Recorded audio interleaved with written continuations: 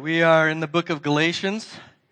We typically have a children's message, but on Sundays that we have a communion, which is the first Sunday of the month, we forego it for time's sake.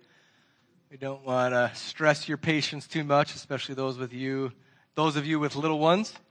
So we are in Galatians 1, verses 1 and 2. So preaching through Galatians is going to be a bit different than preaching through Acts. We're in Acts. I took chapters.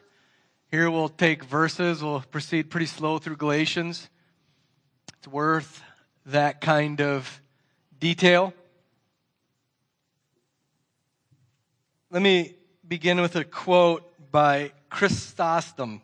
He was a early church pastor just after the apostles. And he wrote in a sermon on this text, "This first verse is full of great passion and strong sentiment." Keep that in mind. It doesn't immediately read like that, but Paul is firing here. He's starting with passion and strong sentiment. Listen, this is the important part. "For always to speak mildly to those who are being taught, even when they need vehemence, is not the part of a teacher, but of a corrupter and an enemy. To withhold force, strong sentiment, and always teach mildly is not being a good teacher, but is actually a corrupter and an enemy."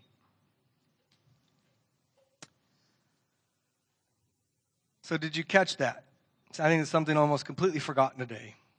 All right, so picture the movie Braveheart. William Wallace. You know that movie's not historically accurate, but it's fun. And they're before the big battle, and he's firing them up. Imagine if he did that mildly at that point. They need vehemence. They need strong passion.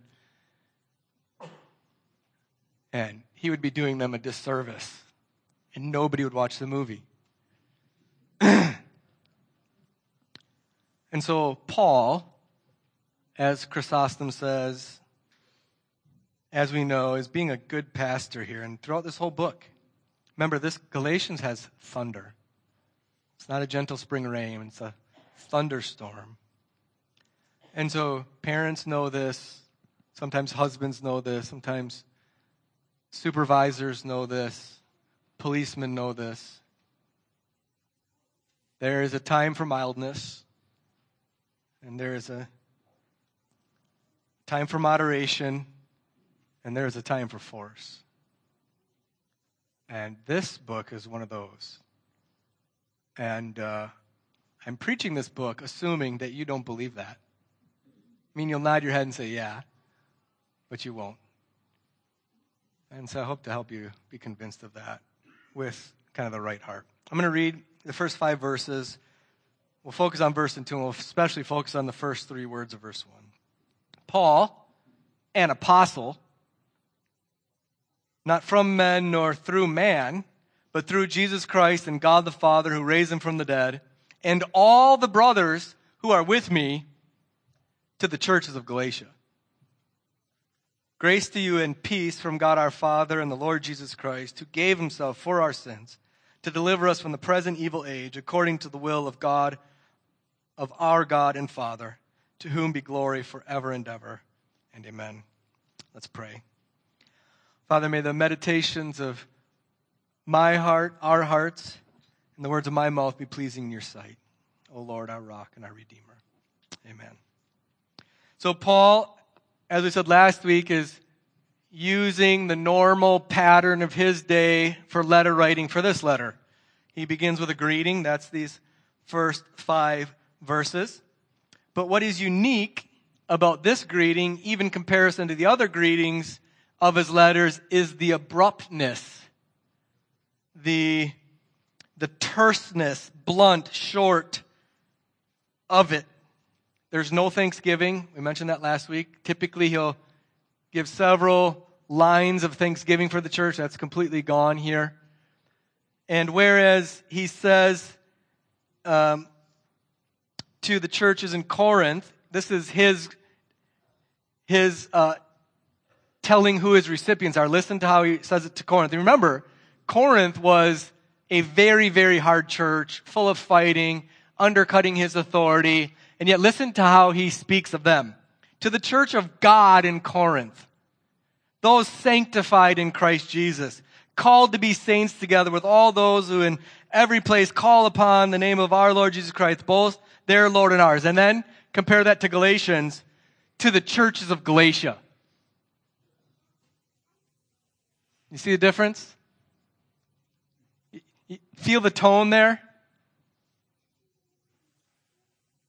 He's angry. No names, no thanksgiving, no sweetness. He doesn't give them the dignity of other than just to the churches in Galatia. So Paul is the author. He made the first missionary trips to this region. They're recorded in Acts 13 and 14. Paul is his Greek name. Saul is his Hebrew name. Paul names his position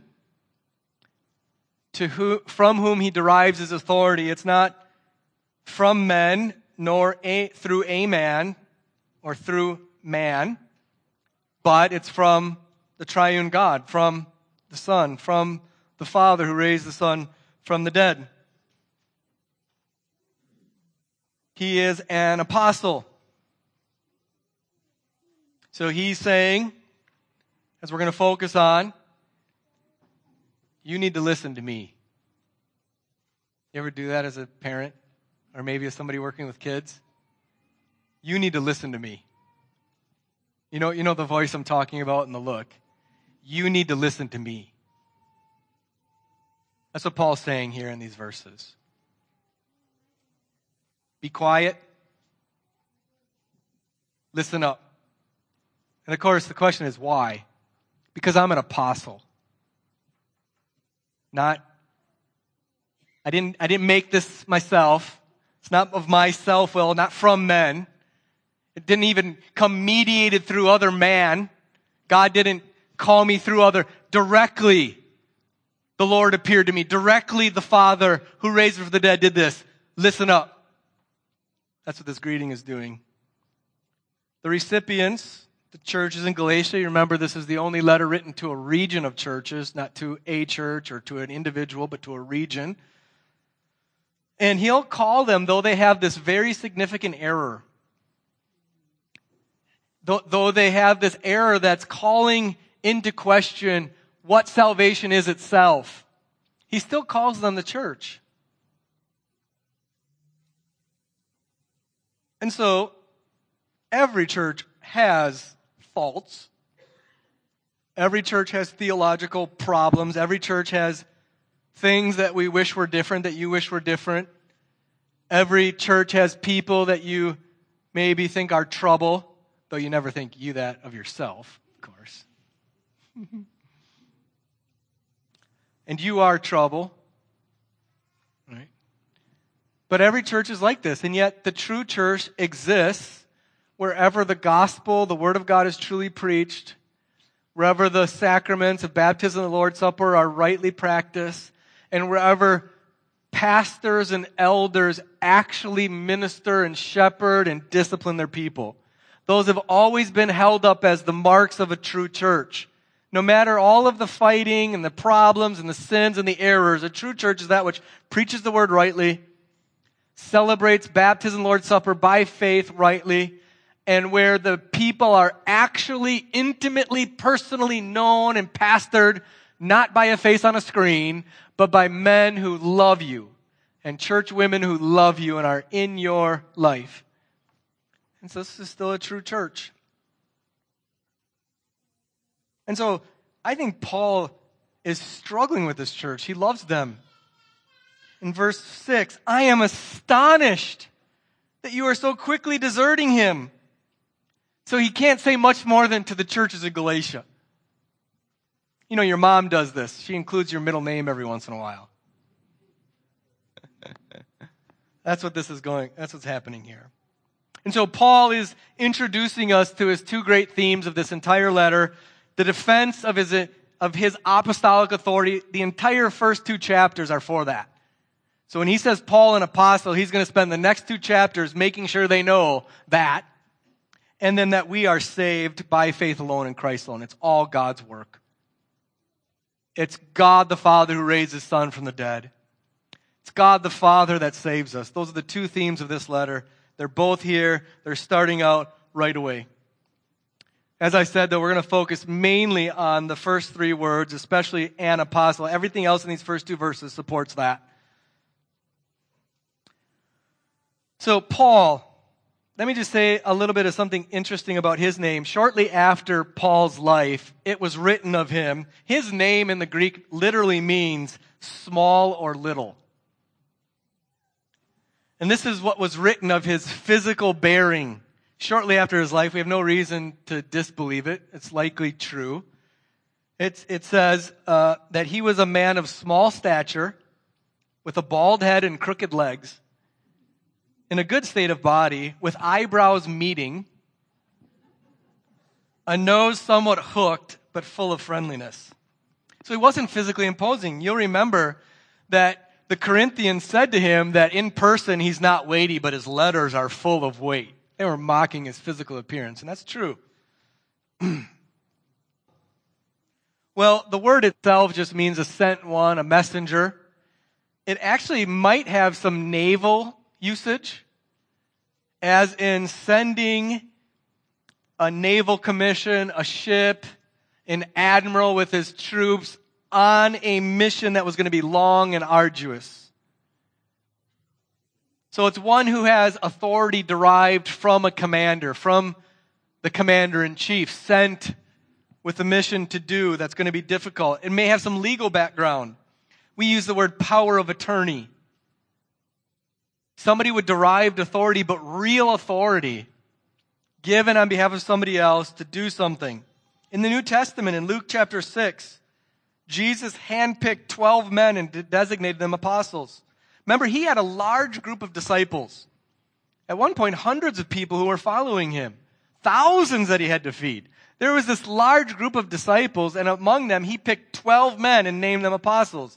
He said, in these days, he, Jesus, went out from the mountain after prayer, all night continuing God to prayer, and when day came, he came to his disciples, this large group, and chose from them 12, whom he named apostles. If you ask the kids in Awana, I think it was the Sparkies who could name all 12 for you. So go ask a Sparky. They could maybe get a bunch of them.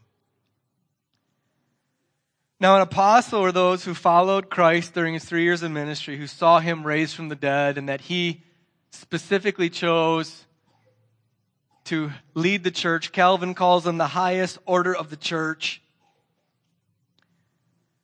The 12 apostles, of course, are linked with the 12 tribes of Israel, such that God isn't doing something completely new in the new covenant, but continuing his saving work that he began in the old covenant. All of God's people have faith in his Son, are one. But I want to say something here. All the apostles were men. And one of the explanations for this is that, well, that was just the way they did it back then. They were patriarchal. Women had very low standing in society, so it wouldn't have been appropriate yet then to choose women for this, so he just chose men.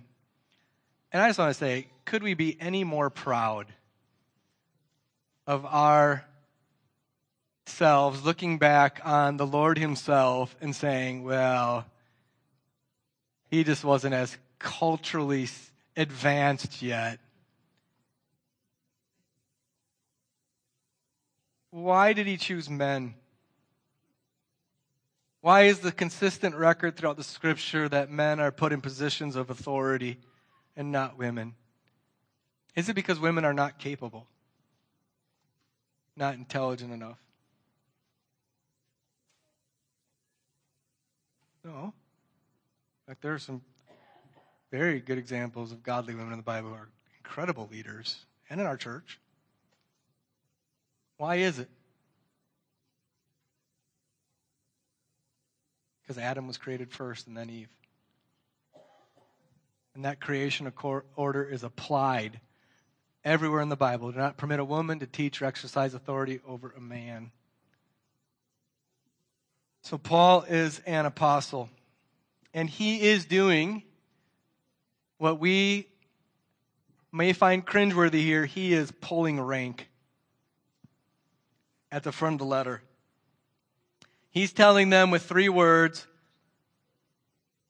I am an apostle, and you need to listen to me because you are in terrible, terrible danger because you've listened to others. You have forsaken the word of God by forsaking what I've told you, and you need to listen. Why? Because I'm an apostle. That's what he's doing here. He's not doing it in a childish way. He's not doing it in a heavy-handed, lording it over them way. This is full of fatherly love and concern, truly. And as I said, the first 2 chapters are going to be backing up those 2 words, an apostle. Now, what does it mean? Not from men, 1, nor through man, 2. He's, of course, defining the source, the origin of his apostleship. It's not from men, nor through man. Luther, if you want the best commentary on Galatians, it's Luther's commentary on Galatians. If you can find the unabridged one, that's better, but the abridged one will do. It's excellent. Most people say that if Paul were alive in Luther time, he would have sounded like Luther. Modern commentaries are largely rubbish on it, except for Timothy George. Is that his name? That's good. This is what Luther says about those 2. Not from men, Luther says, means those who trust in themselves when neither God nor man calls or sends them, but they run and speak of themselves. When Paul says he's not an apostle from men, he means it's not like self-willed, self-derived. He's saying, God told me I got to be the apostle, and it's all selfish. It didn't find its source in him ultimately. Luther says when he says nor through man, he means those who have a divine calling, but by man as by means. So, biblically, someone called by God to ministry very rarely came directly from God and not through any other man as a mediator. Right? We think of Noah, Moses, of course, these apostles. But mostly, 99% of the time, somebody's calling from God is sensed by themselves, but then is through others. So when Paul and Barnabas were sent to go do missionary work, it came through the church in Antioch. King David's calling was mediated through a prophet, Samuel. So typically in the church, we ordain men to the ministry, 2 pastors, 2 elders, or deacon. That calling comes through a man. That's important. People should be very careful in our day of anyone who says, I'm called by God, you need to listen to me. And make sure you send your checks too. That is almost what follows. So another way to say it is, in our era, there is really no more direct calling of apostles. There's no more apostles. There's only been 12. That's all there'll ever be. Almost all of the callings in our day will be mediated through a man, but not Paul's. Paul's apostleship didn't originate with himself in any self-willed way. It didn't come through the normal, right means of God calling through others. It came directly from God. And not just from God generally, blandly, but through Jesus Christ, through God the Father, who raised Jesus Christ from the dead. Paul's apostleship comes directly from the triune God. Now here, it isn't saying Jesus isn't God. It's showing us the distinction that we worship one God who is 3. It's actually showing that Jesus is equal with God the Father. There's this equality. There's also this agreement. One of the glorious realities of the Trinity is that they are in agreement on our salvation. They're in agreement on whom the Son would choose to be the rocks upon which the church would build, the apostles. They agreed eternally on this choice. So why is Paul reminding them of his highest position and its source, his authority? Why?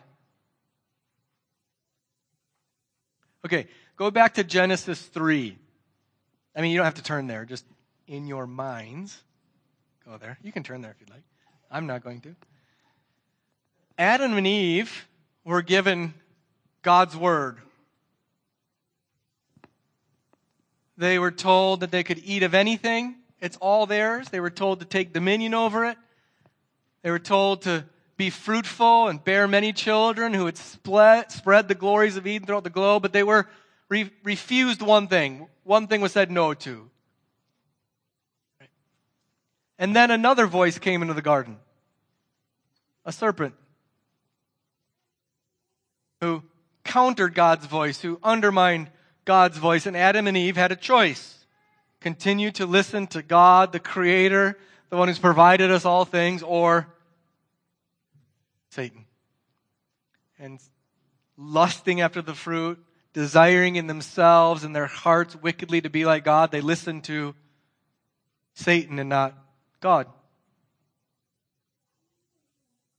And now, how did God get them back? How did God bring them to repentance and cover their nakedness and sin? Authoritatively, didn't he? He questioned them. He put them in the judgment seat and judged them with authority. He used his voice, his authority, to call them back from the voice of that which would destroy them, which did destroy them and us. Called them back to his word with his authority. That's exactly what's happening here. Paul went to Galatia. He preached the gospel. He said that salvation was only going to be by faith in Christ alone. And other voices came after he left and said, no, it's not by faith alone. You must be circumcised. No, it's not by faith in Christ alone. You must eat this and not that. No, it's not by faith in Christ alone. You can only take this many steps on the Sabbath and not that many. No, it's not by faith in Christ alone. You have to wear a skirt that's past this point, and if it's not, you're going to hell. I made that one up. So there was an alternative voice. So Paul, being a good father, has to, in love, demand that they stop listening to that voice and listen to his, because he alone, not them, was called by God to preach the gospel, to preach the good news, to call them to repentance. And so he says, I am an apostle. Listen to me. Oh, how much pain you would have been spared if you would listen to your father and not other voices, right? How much pain would you have been spared if you would have listened to your pastor, listened to a teacher, listened to a friend? Now, back to Chrysostom's quote. The first verse is full of great passion and strong sentiment.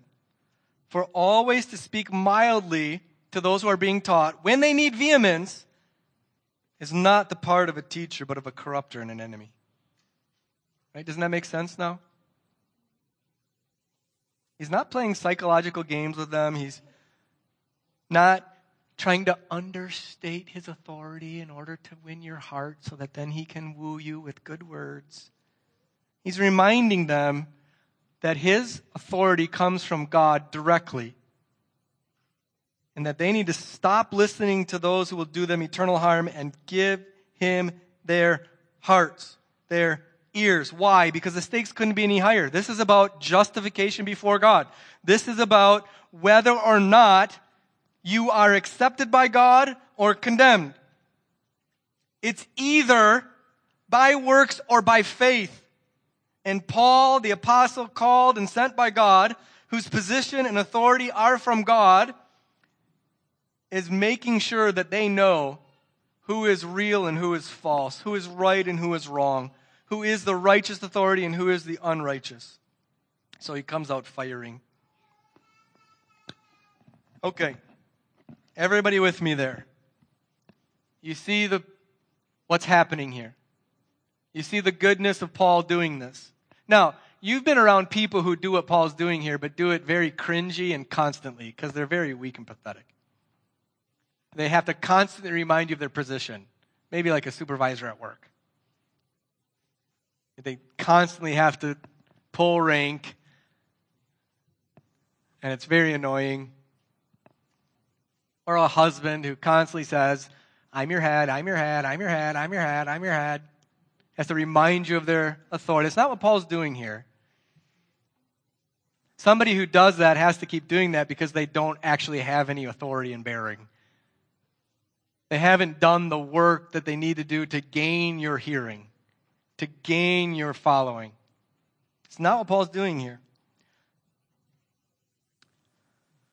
Okay, let me apply it like this. So that's the sermon.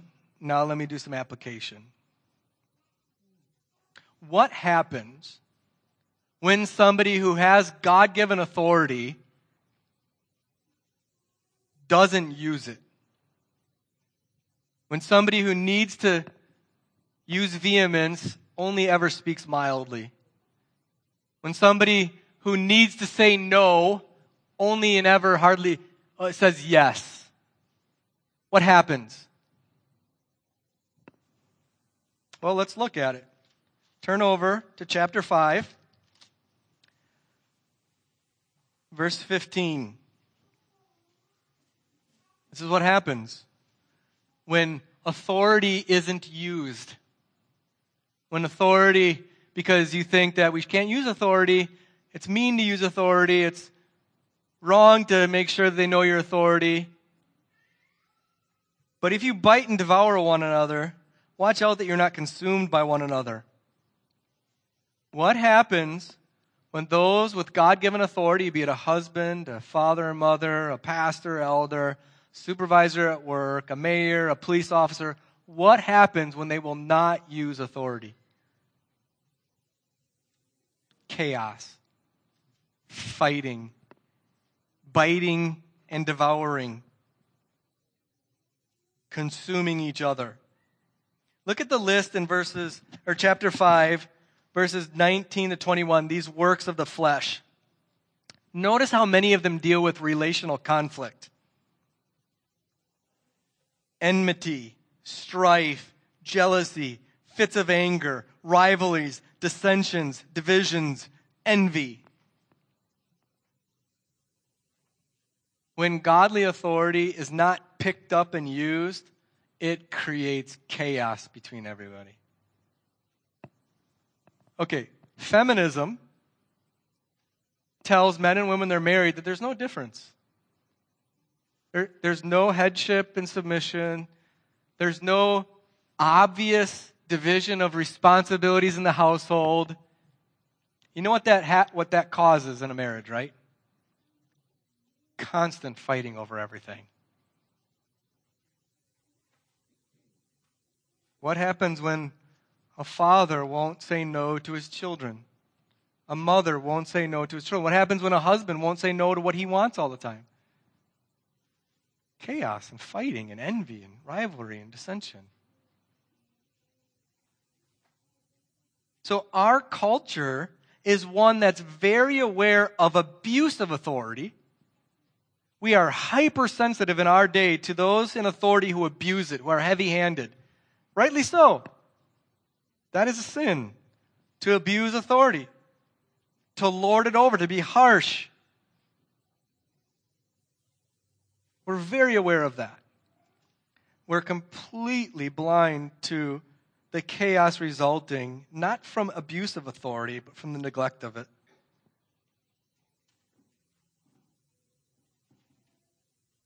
We refuse out of a fear of man, out of wrong-headed thinking, to rightly use authority. When I was in seminary at Gordon Conwell, I cannot think of this man's name, and I looked on the Gordon Conwell's website, and I couldn't find it, so forgive me. But he was in leadership at our seminary. He wasn't a professor. He was somebody who oversaw the students' program, and at the end of the Master of Divinity, you had to do like an end-of-program capstone project, and he would come and observe it and grade it. Really good man. A really, really good man. But he would tell a story. In his first pastorate, one of his failures was he never said no to people. He thought that's what he should do. He thought that's what a good pastor was. If somebody had come with an idea, he never said no. Everything was a good idea. He didn't discipline sin. He didn't deal with the fighting. He thought that's what he was supposed to do. In fact, that's what seminary teaches you to do. Because a good father, a good husband, never says no. And he realized that he just created chaos in his church. And his pastor ended very badly. And the point of his story was, you need to exercise your authority. You need to say no. And that is always the test of using your authority. Now, of course, you can abuse it. You can be harsh. You can have lack of relational love and lack of relational commitment and be a real jerk. We're not talking about that. We're talking about a husband who will never say no to his wife because he's so afraid of her. There's never a fight in the marriage. It's because he won't ever fight. Fathers and mothers who won't say no to their children. They're constantly having endless conversations and arguments, trying to convince them, trying to cajole them. But they'll never just say no. And when they say why, you just say no. I said no. Because I'm your father. Would you knock it off, please? You won't do that. We have police officers now afraid to use any kind of authority, any kind of force, because they're being videoed.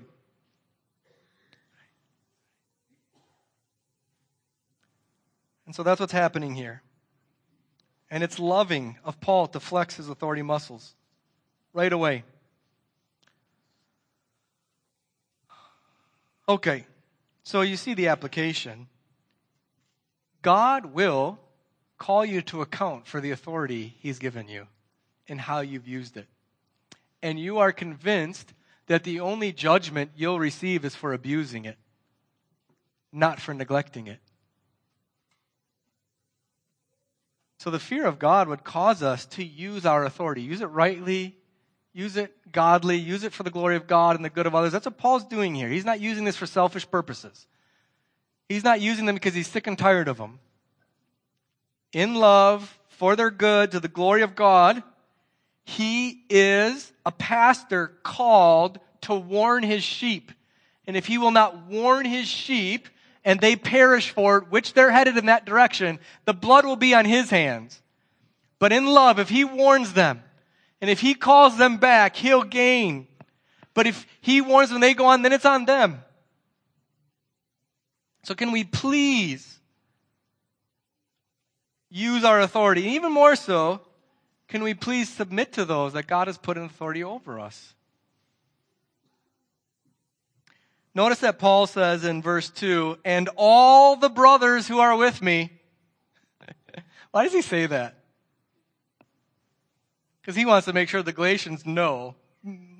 Pastor Mark turned me on to this. He's making sure the Galatians know he's not like some solo dude out there fighting. Everybody agrees with him who's anybody. We'll see this in Acts 15. The whole Jerusalem council is behind Paul. All of the other apostles, James, the brother of Jesus, all of them are with Paul on this question.